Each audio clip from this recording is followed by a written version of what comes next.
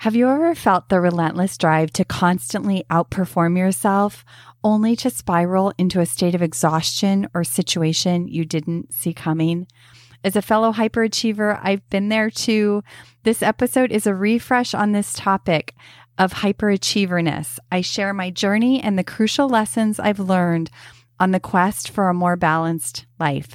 I'll be discussing the common strengths and patterns of high and hyperachievers and shedding light on the indicators that show up when we push too hard. In the second half of this episode, we'll harness your hyperachiever energy for a more fulfilling life. With intentional choices, we can leverage this incredible work ethic to fuel all important areas of your life. I'll provide you with tips on how to manage this energy so that it doesn't rob your joy. And if you're ready to guide your hyperachiever strength towards a more balanced and intentional life, I'm here to support you in every step of your journey. Together, we'll fade the boundaries between your high aspirations and desire for true happiness. I'm Carla Reeves, and this is Differently, a podcast where we explore the ins and outs of what becomes possible when we're willing to think, do, and show up differently to the moments of our everyday lives. Are you a hyperachiever? If you've been listening to the podcast for any amount of time, you've probably heard me say that I spent years of my life doing more, trying to be better, working harder to gain approval and check all those boxes that I thought led to this happy, fulfilling life. Constantly in motion, always doing something, couldn't sit, or truth be told, it was really hard to relax. In fact, I didn't really even enjoy relaxing. But the real truth is that I didn't know how to relax. It felt uncomfortable. The to-do list was always there, always in front of me, reminding me there were things that needed to be done and that I'd better get busy, and an illusion that there would be some point where this would change and things would be different and the list would be smaller or the achievements would be enough that I could then and only then finally sit back and chill a little bit, enjoy and feel good.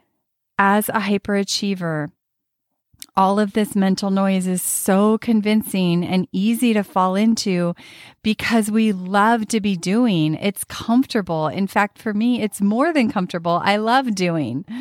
The thing that caused me to pause was when other parts of my life began falling apart. And I realized that all of this motion wasn't moving me to what I truly wanted, which was deep connections, living without regrets, having a great marriage and a good, solid family life and amazing friendships and time to pause and be and savor the moments that were passing by so quickly. In fact, friends would always comment, "You're so busy." And I had to teach my friends over the years that, yes, while I might have a lot of things going on, I always want to make space for the important people in my life. And the work I was doing, I loved, but the energy behind it was tainted with a neediness of approval and validation. And it was coming at with a huge cost that I knew if I continued would lead to broken relationships, exhaustion, burnout, and more. I did a lot of work in my own life to set this survival way of achieving to rest. Today, I still love to work and love the work that I'm doing. I'm still a hyperachiever, but the difference is that it no longer runs me or robs my life of what matters most. It's a fire that burns inside of me and requires intention and self-control and discipline to channel and manage it, to be sure that it doesn't cause my life to get lopsided or send me working into all hours of the night and nooks and crannies of the day. There's still a constant pull as a hyperachiever and an entrepreneur with a mission in my heart. Sometimes I have to, it's not sometimes, all the time, I have to keep this in check to be sure that I'm living in alignment. This is not a perfect, it's a practice for sure. over the last year, I came across Shirzad Shamin's work around positive intelligence and the saboteurs that he talks about. And the hyperachiever is a saboteur that he has defined. And it's brought a lot of light to what I've been working on in my life for a lot of years. And I've learned that the hyperachiever part of me can be a saboteur or a strength, depending on the choices that I make. In Shirzad's work, he defines the hyperachiever as dependent on constant performance and achievement for self-respect and self-validation. Hyperachievers are highly focused on external success, leading to unsustainable workaholic tendencies and loss of touch with deeper emotional and relationship needs. In my discovery of understanding more of this about myself, I've also realized that the majority of my clients are also hyperachievers. The strengths of the hyperachiever are they're driven, they're pragmatic, they're adaptable, they're goal-oriented and self-directed. They're capable of growing themselves and the things that they're doing and others to achieve full potential. And when they have strong inner direction, they can be great at inspiring self and others towards meaningful growth and achievement. And they tend to have created a lot of success in one or more areas of their life. The patterns of the hyperachiever are that when the hyperachiever's strength is overused or untamed, they often describe these types of patterns showing up in their life. They might hide in their work. They tend to over-identify with their work. It's really hard to pull away. They are often busy just for the sake of being busy because it's comfortable to them. I've had people say work is a safe place for me. Those workaholic tendencies tend to show up. It's hard for hyperachievers or it's often hard for them to feel content for sustainable amounts of time. They often feel like they're missing out on being present in the moment because their minds are very active and thinking about the next thing they need to do or achieve. They often feel like they can measure success in their work, but it's harder in other parts of their lives. And that's why they tend to spend more time working.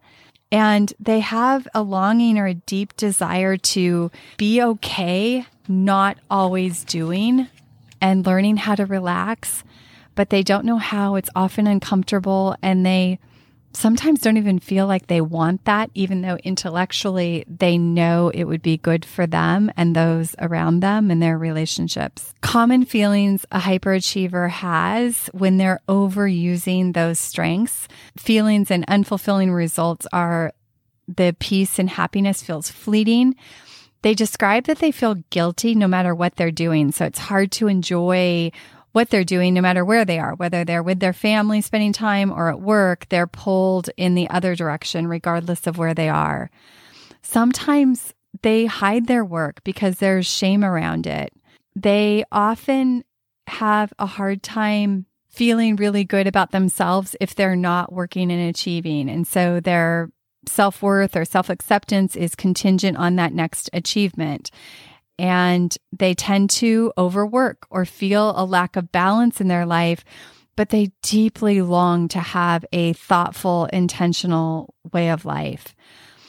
For hyperachievers, the achievement is a bottomless pit. So there's just always a next achievement to go after. It's hard to celebrate and feel complete and really acknowledge the milestones because there's always the next one waiting. They can expect others to perform the way that they do. It's hard to relax. They might not even know how to relax, or like me, didn't even know that I really wanted more of that in my life. There's a cost and an impact for the hyperachiever. You can feel it, right? The cost of or impact of overusing the strength can be the cost of your own personal well-being, getting caught in autopilot and that performance vortex, sucking others into that performance vortex. while time is passing by. And for hyperachievers, there can also be an impact on relationships. They often want more in their relationships, and it can feel like it's the other person that needs to change. What I have learned is that I needed to change. I needed to let people in. I needed to learn to be okay sharing my feelings more and my struggles more, and allowing emotion in, even if it meant slowing down. It was about getting in touch with a softer, more feminine side of myself that allows me to relax, that allows me to be without having an agenda or a list, and also learning to receive in relationships. These have all been really huge places that have shifted the depth and quality of my most important relationships. Here's the thing. Relationships don't function in the doing mentality. They function in the being mentality. And I just recently did a podcast with my husband where he talked about being. You might want to go listen to that episode. It's Love and Leadership with Quentin Reeves, and it was just a couple episodes before this one. Relationships aren't something to be done, achieved. And I remember working with a client years ago. She was a project manager, and she was a really good project manager. And often she would take that strength into her relationships, specifically into her marriage. And when you project manage a relationship or a marriage or a spouse, it has the tendency to suck the life out of the relationship. The perceived solution for these challenges is this illusion that someday it's going to be different. Someday it's going to be better when there's not so much to do, when there's not the long list, when life is in a different chapter, then it'll be better. And I want to challenge you on that because I know that to be different. And there's also an episode, I'll put the episode in the show notes. It's with Diana Bresnan. And it's about living life fully. And she was a past client of mine, and she was in this situation. She was waiting to retire to really live her life. And what I challenged her on was if she didn't learn how to live more fully and carve space in her life for the things that matter now, if she didn't build that muscle now, she wouldn't know how to do it then. Because what happens is we get in that new environment where we have more time and we just fill it with more busyness if we've never built the muscle of making time for what matters. Is this you? Are you a hyperachiever? If you are, I want to help. There's a huge opportunity to take this strength of being a hyperachiever and leverage it by taking all this incredible energy that you have stirring inside of you and use it to propel all domains of your life forward. It works. I've been practicing this in my own life, and I've been helping clients make these simple yet profound adjustments in where they put their time, energy, and focus. Here are a few things that you can begin to do right away that will make a difference. Start to pay attention to the mental noise. Hyperachievers tend to be overthinkers, and there's a very active mind. And when you start to pay attention to what's actually happening up there, you can start to make different choices. And you want to start to call out the lies. The lies of, for me, it was that little monster on my shoulder that was always whispering to me that you need to be working, you need to be doing more, you need to be better, you need to be. You get the idea. Start calling out the lies of that little voice that's on your shoulder. Journaling, you've heard me talk about it, and there's some episodes on journaling too, that journaling can be a really great tool for raising your awareness to what's happening in your internal dialogue. And then instead of doing what you've always done, start to take inventory of the way you move through your day, the way that you work, the way that your working patterns and behaviors, the amount of time you actually spend. Really start to look with a curious eye just with blameless discernment to just gather data. What does it look like? Because sometimes I know for me, my work patterns, they were kind of like a blind spot. Get your larger goals and commitments for your life written down and in front of you every day, and start to look and see how where you're investing your time, does it measure up in alignment with your larger commitments and values for your life? Because similar to if you've ever had a checkbook, this is kind of going back in time a bit, but we used to look at a checkbook. You could look at someone's checkbook to see how they're spending their money, to see what they value. It's a really great exercise to look at where you're spending your time, because it will actually show you what you really truly value. And when you have that information, you can make adjustments to make sure that that's in alignment with in the way that you want it to be. Begin to make more intentional choices in the small moments of your day. This doesn't have to be a big sweeping overhaul. It starts in the little moments of your life where you start to align your actions instead of just running in autopilot and getting sucked into that performance vortex. And lastly, commit to building a strong inner life. That will actually be the thing that starts to fill the bottomless pit we try to fill with doing and achieving. And this is when it gets sustainable. And then that achievement or the next milestone is just a cherry on the top of a great life that you've already made. I love hyperachievers. You get things done. You bring ideas to life. You have an incredible work ethic. Your energy is contagious. And I love working with hyperachievers. The goal is not to get rid of it. Hyperachievers love doing. They love lists. They love being productive. It's learning to channel that so that you can create fulfillment in all domains of your life and show up with the same fervor, tenacity, and passion that you do in your work to your relationships and the places that matter so much. As you can see, hyperachiever is a great strength and, when overused, can have a huge impact. It's having awareness and the choices you make in the little moments of your life to ensure that you're showing up in a way that moves you into who you want to be, what you want your life to be about, all aligned with what you're here to do.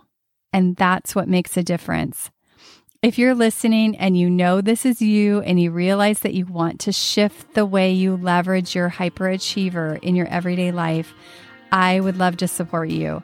Connect with me on Instagram, LinkedIn, or schedule some time to talk. The links are all in the show notes.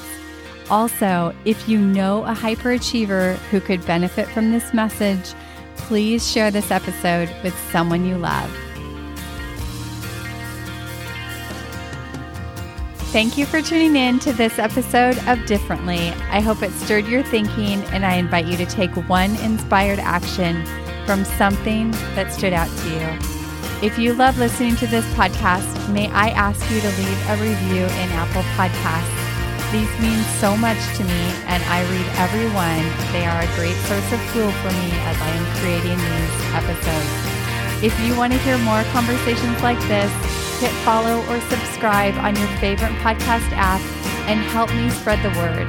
If this episode could impact someone you know, please share it and pass it along. Remember, new episodes drop weekly. See you next week.